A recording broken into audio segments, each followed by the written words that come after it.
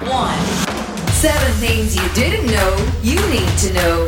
I'm Ciara Rebbins and this is the Smart 7 Ireland edition. Good morning, it's Thursday the 2nd of December. It's the International Day of the Abolition of Slavery.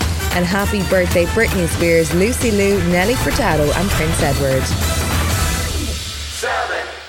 There were 3,793 new cases of COVID-19 yesterday, with 578 people being treated in hospital and 117 in intensive care. There was also Ireland's first detected case of the Omicron variant, which is associated with travel to an African country, and there were no unknown community cases as of yet. Chief Medical Officer Tony Holohan spoke to RTE News and he says there's still a lot to learn about the Omicron variant. We're not yet certain about whether that's going to be more transmissible, although we suspect it will be, than Delta. We suspect that there may well be, in particular, implications for how well the vaccines might work.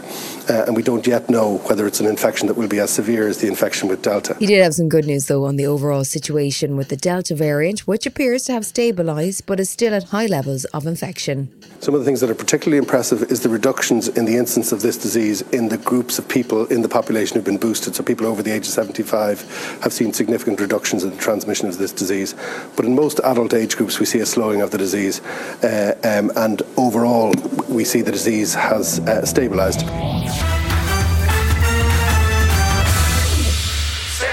The European Union brought forward its plans for vaccinations for 5 to 11-year-olds starting in Germany on the 13th of December, following early delivery of vaccine supplies. Here Wednesday saw the first day of face masks required for pupils in 3rd class and up, and Education Minister Norma Foley was reassuring parents that it will be a cooperative process for children. We will work individually with the parents and reminding again all of us that this is a public health measure. It is in the best interest of the individual child and all children collectively within our school environment and the entire school community. We do not see it as a long-term measure. And John Boyle of the Irish National Teachers Organisation says while they're happy to see the measure introduced in the short term, the whole area needs long-term planning, more time to let children know what's happening. I'm confident that after Christmas, with the vaccination programme being rolled out for children of primary school age, that we will get to mid-term break. But the Taoiseach certainly put a shiver down the spine of the nation yesterday when he talked about reviewing and recalibrating.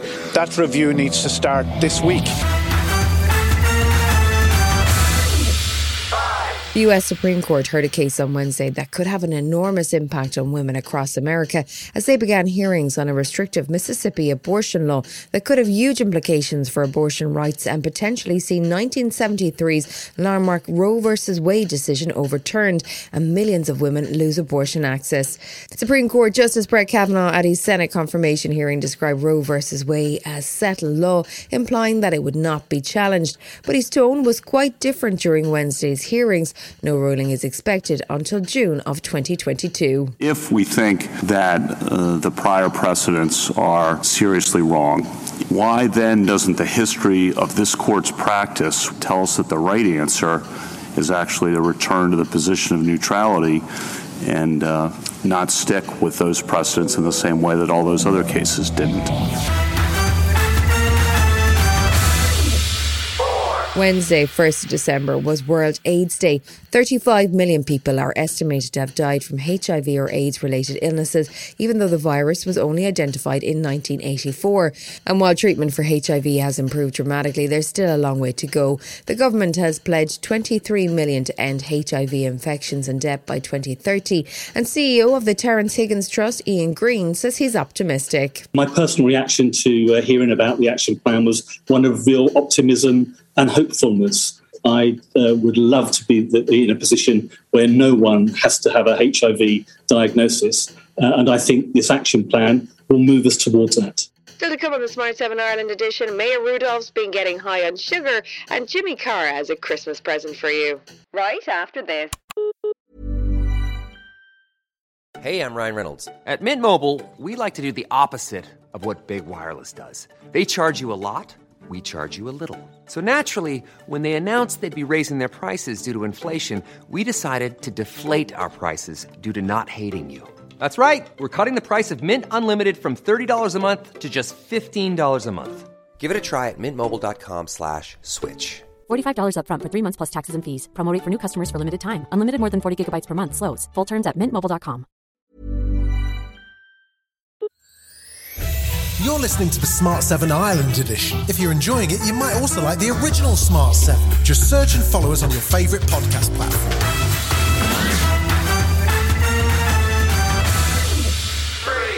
There were 6 Premier League games on Wednesday night, including a Merseyside derby. Southampton and Leicester finished 2-2, West Ham and Brighton 1-1, and Wolves versus Burnley finished 0-0. Chelsea beat Watford 2-1 at a game marred by crowd trouble. Man City won 2-1 at Aston Villa, much to Steven Gerrard's disappointment, and Liverpool beat Everton 4-1.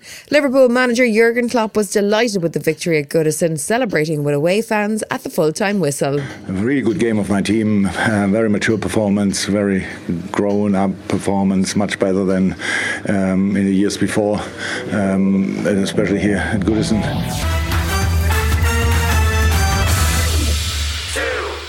There's a brand new baking show in town. It's called Baking It, and it's definitely got a bit of Great British Bake Off about it, with an American twist and a Christmas theme. 8 teams will compete for $50,000 under the watchful eyes of 2 Saturday Night Live veterans, Andy Samberg and Maya Rudolph.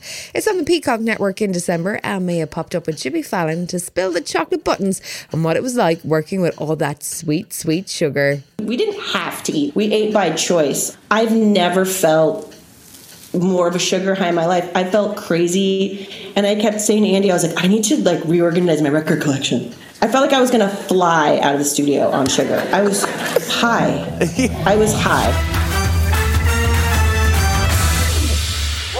He's the man with TV's most annoying laugh. He's Jimmy Carr.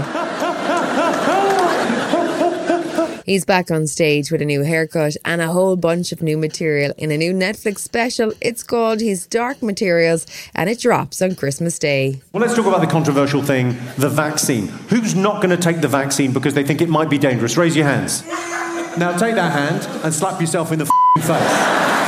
Do you hear that? That was the voice of reason, wasn't it?